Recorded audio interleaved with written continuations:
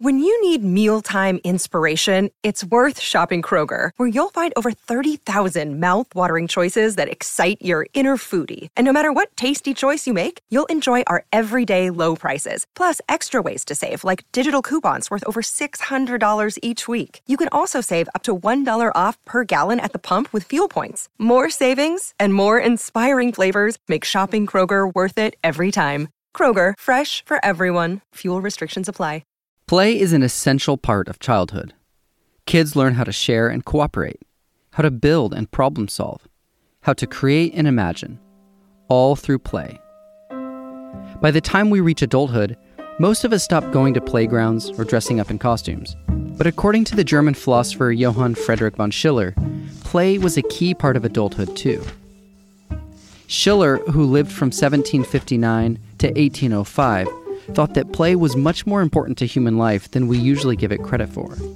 In fact, he believed the only way we could achieve the utopian society he longed for was to make play a much more central aspect of society.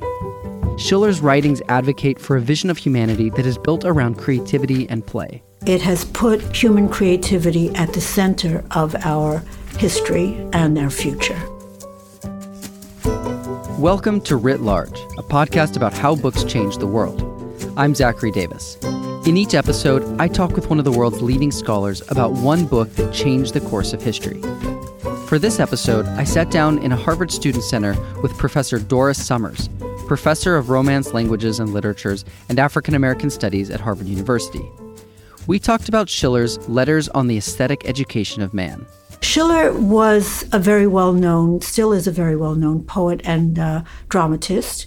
We still see his plays, and his lyrics have been put to music as well. The composer Ludwig van Beethoven set Schiller's poem Ode to Joy to music in the 1820s.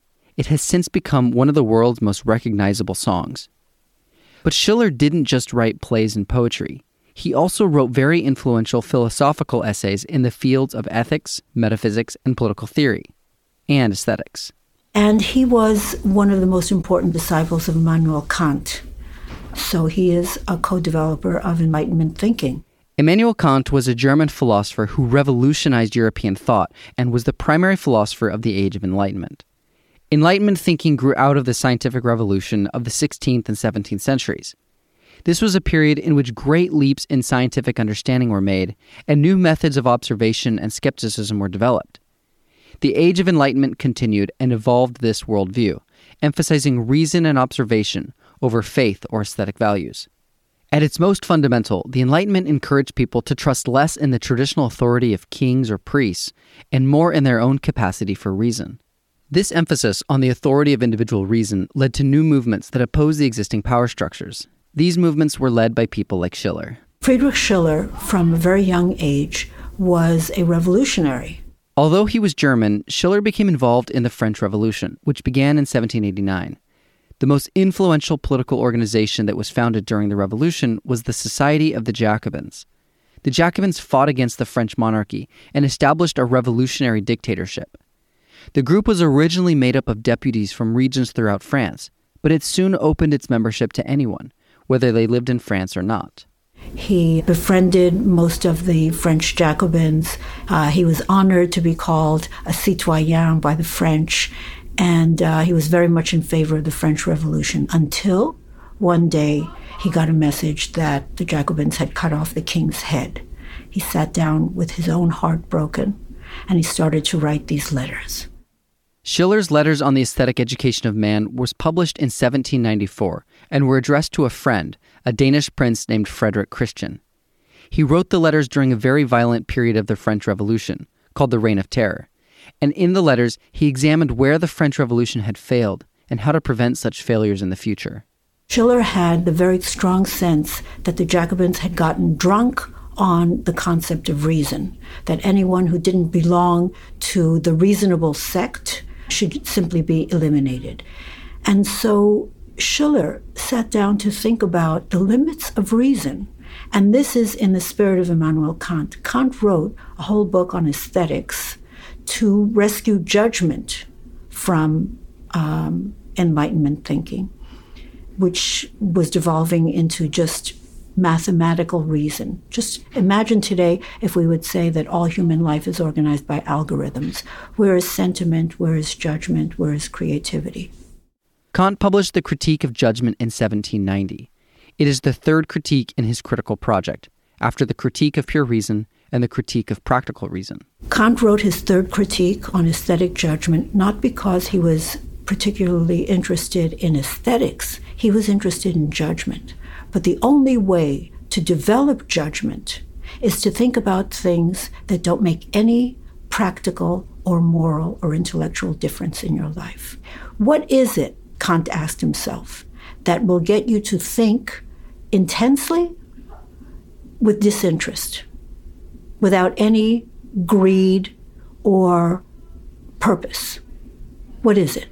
And he said, the only thing that will get you excited enough to want to stay with an issue that doesn't do you any good is beauty. Beauty and the sublime. Aesthetic judgment is entirely irrational. There's no formula for beauty. It's also personal. The judgment that you come to about something that is either beautiful or sublime is a subjective judgment. There is no objective measure of beauty. You can't predict what someone will find beautiful, and you can't create an artwork that every single person will like. So that's the one enormous takeaway for thinking about beauty, that it's free, it's disinterested, it doesn't do you any good.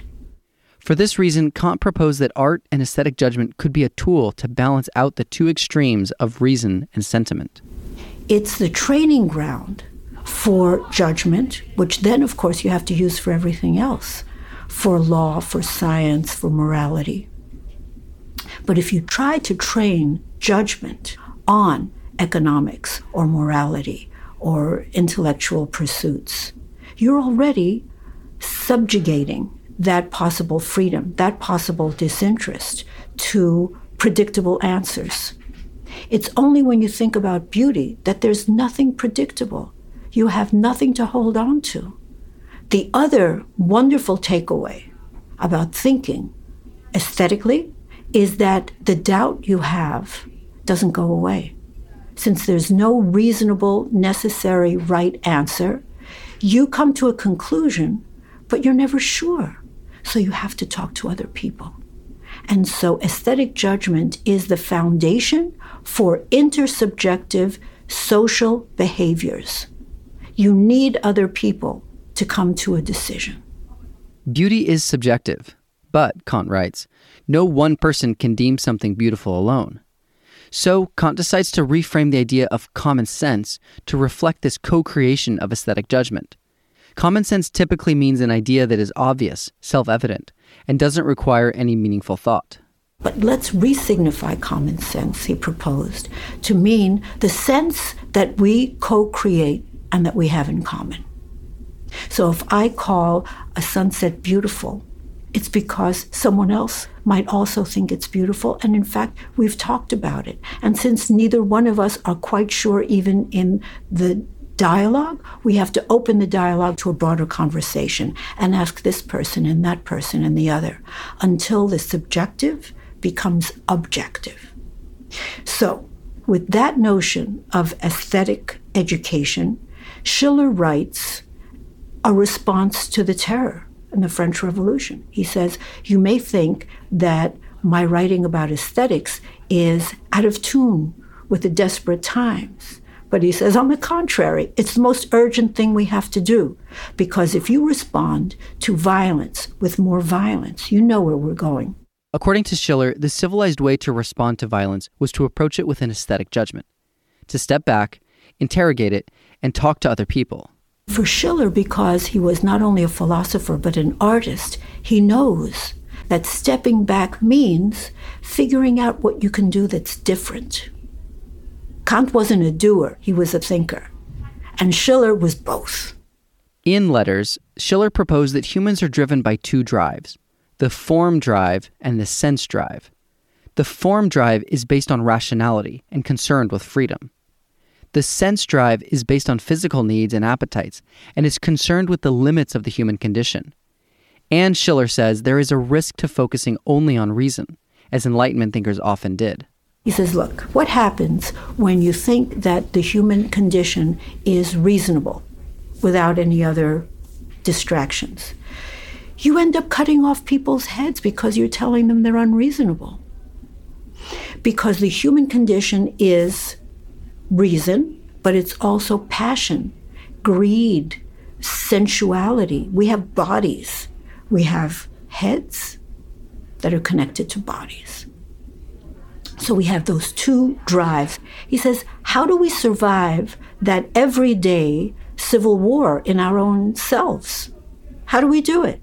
We're always pulled in two different directions. He says, well, obviously, the way we do it is because we have a third drive that nobody has named yet, but I'll name it now. It's the play drive. The play drive is all about creativity, which humans have in abundance. Human beings make things, they do things every day. Every time you make a meal, every time you get dressed and combine one shirt with another pair of pants, with socks that may or may not match, and decide what color hair you're going to use or smile you're going to give one person or another, we keep making ourselves up. We are artifices, not only natural beings. And so Schiller invented a word to describe that creative spirit that we have. He called it the play drive. The play drive doesn't run away from conflict. It says, oh, there's a conflict. What am I going to do with it? An artist doesn't look at a problem as an obstacle, but as a challenge. So there's a joy in the difficulty of addressing the challenge, and you pull out a new form with the play drive, the Spieltrieb. So it's his genius in identifying what can help us get out of conflicts, everyday snags, obstacles, the intractable, that makes him, for me, the go-to person and has made him the go-to person for generations and generations of creative people. One person he inspired was Jürgen Habermas, a 20th century German philosopher and sociologist whose work addresses how citizens deliberate about matters of public concern. Jürgen Habermas is well known for developing a concept called communicative action. When you're in a political crisis, what do? Do you go to war or do you talk it out? So communicative action is the nonviolent intervention into political crisis. But since he is an experienced reader of history and a victim of history, he knows that just talking to people won't necessarily get them to change their opinion about anything. So in his book on modernity, his hefty book, 12 chapters on modernity, he has a first chapter on Hegelians, a second chapter on neo-Hegelians, but between those chapters he has a bridge. You don't get from one to the other without the excursus on the letters of aesthetic education of man by Friedrich Schiller. And he lays out there that it's the creative move that allows us to come into a meeting with a proposal, with an idea, or just with the desire to listen, and then put something together collectively and create that common sense that we all learned from Kant. But it's the creative moment that allows us to make a new agreement. And those agreements, which are universally valid because we all agree to it, are precarious. The universal is not stable. The universal is precarious and it's precious. Many people are writing it off. We know that it's precious, but it's worth putting together. And the way we put it together is to recognize ourselves and each other as artists. So it seems Schiller was really interested in non-instrumental ways of being in the world. This disinterestedness towards beauty and this place called play, which exists for its own sake. Could you speak about Schiller's relationship to the Enlightenment and Romanticism and kind of the worry that Enlightenment rationality was, shrinking our possibilities for creative imagination? Exactly. And that worry, as I say, is very well articulated by his teacher, by Kant. And look at this interesting contradiction. He sat down to write on aesthetic education with a purpose. It was to respond to the terror in the French Revolution and to intervene to stop the terror, right? But, as you say, he took a disinterested tack because he says, if you try to make political art, you fail both as a political interventionist, because it doesn't work, and as an artist, because if it's too frontal, if it's not indirect, if it doesn't surprise people beyond their expectations and their habits, it's not art. So to do political pamphleteering in any kind of obvious way is boring and ineffective. You have to do something that will jolt people out of their expectations and therefore make them available for conversation. Because they say, as Kant would have taught us, what was that? Talk to me.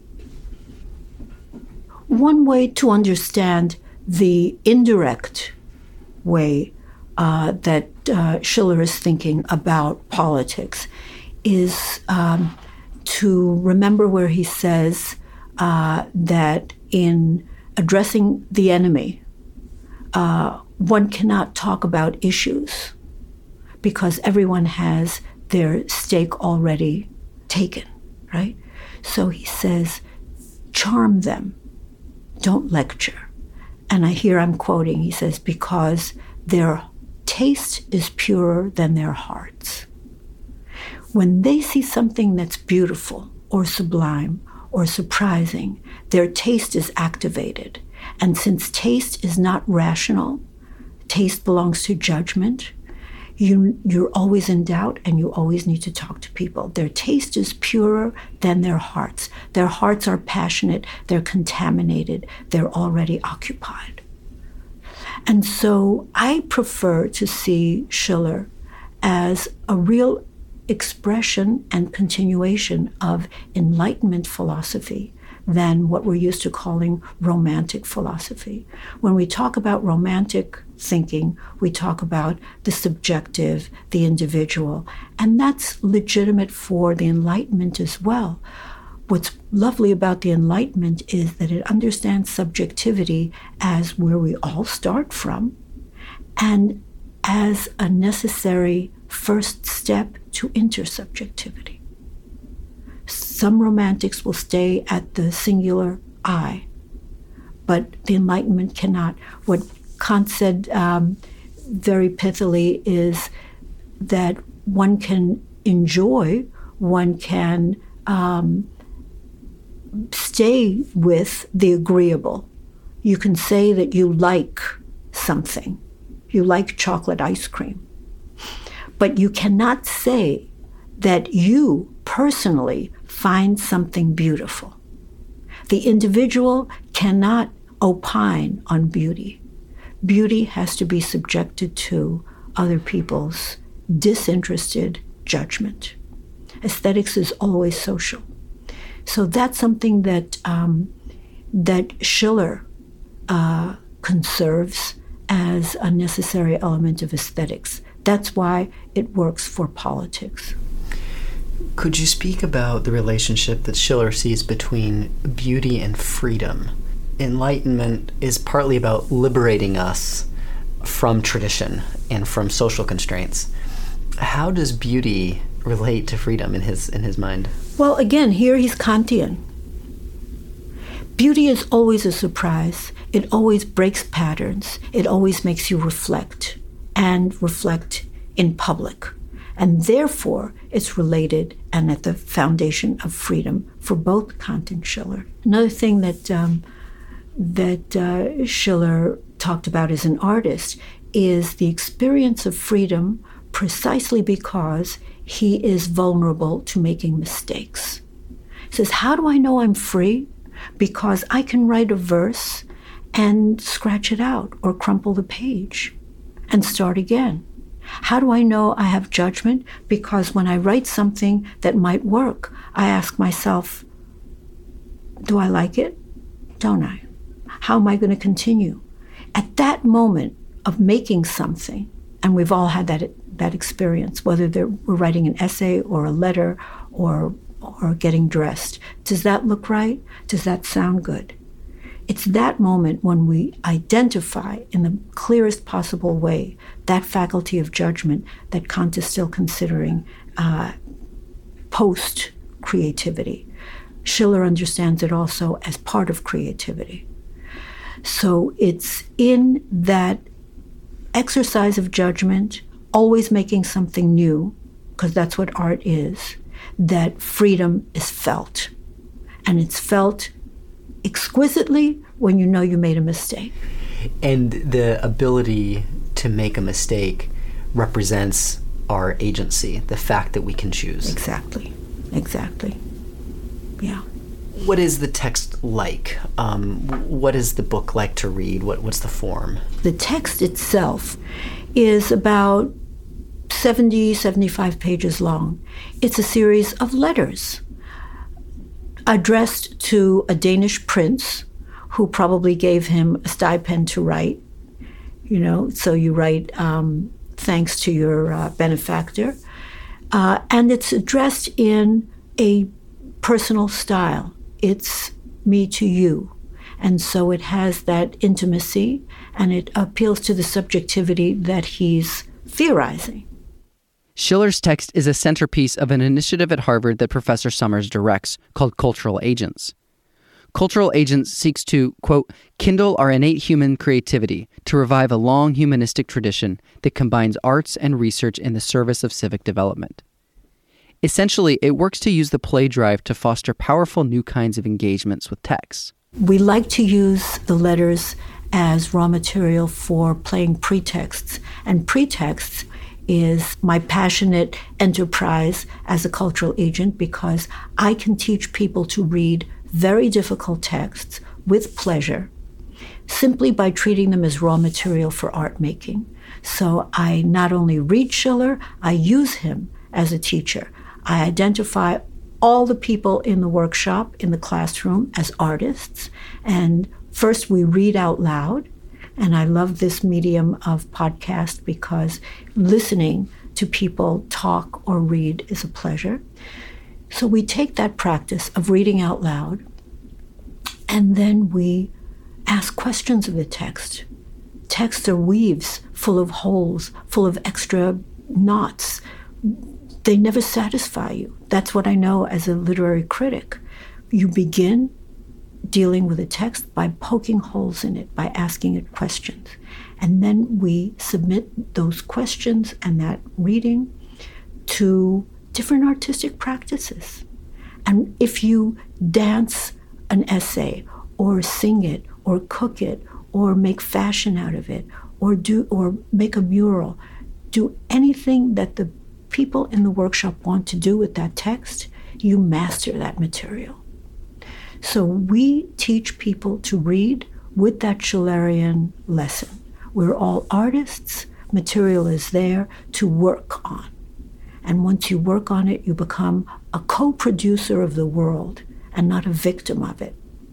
And since we know that literacy is one of the most stable indicators for any kind of development, economic, political, personal, gender, health, development, we have an obligation to make the world literate. There's no one we know in universities who can't read and write well. We can all teach people how to do that by getting them to play with difficult texts.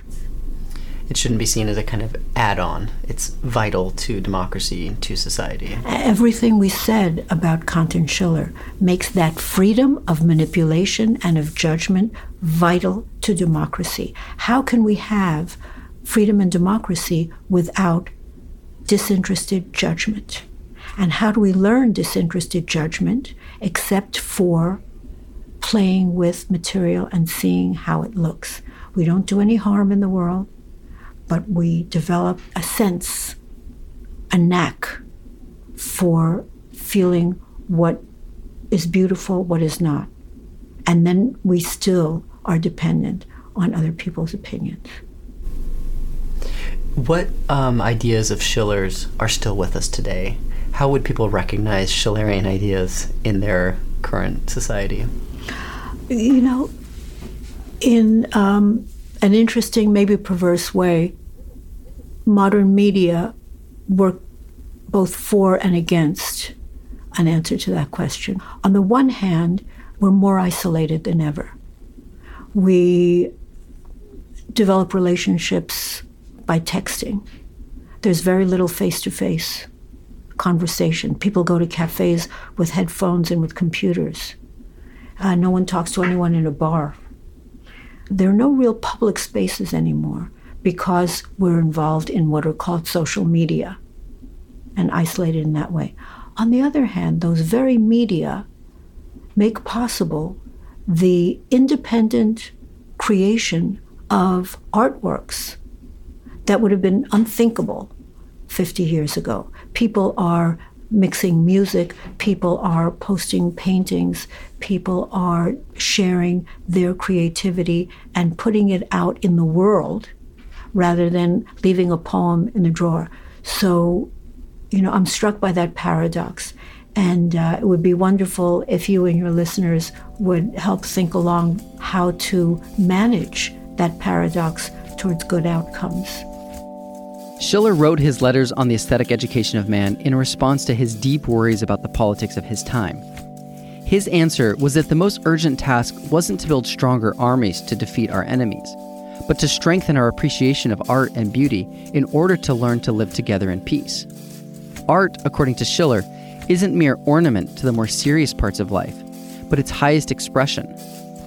Through beauty and play, we can unite spirit and matter, thought and feeling, and become more complete and harmonious beings.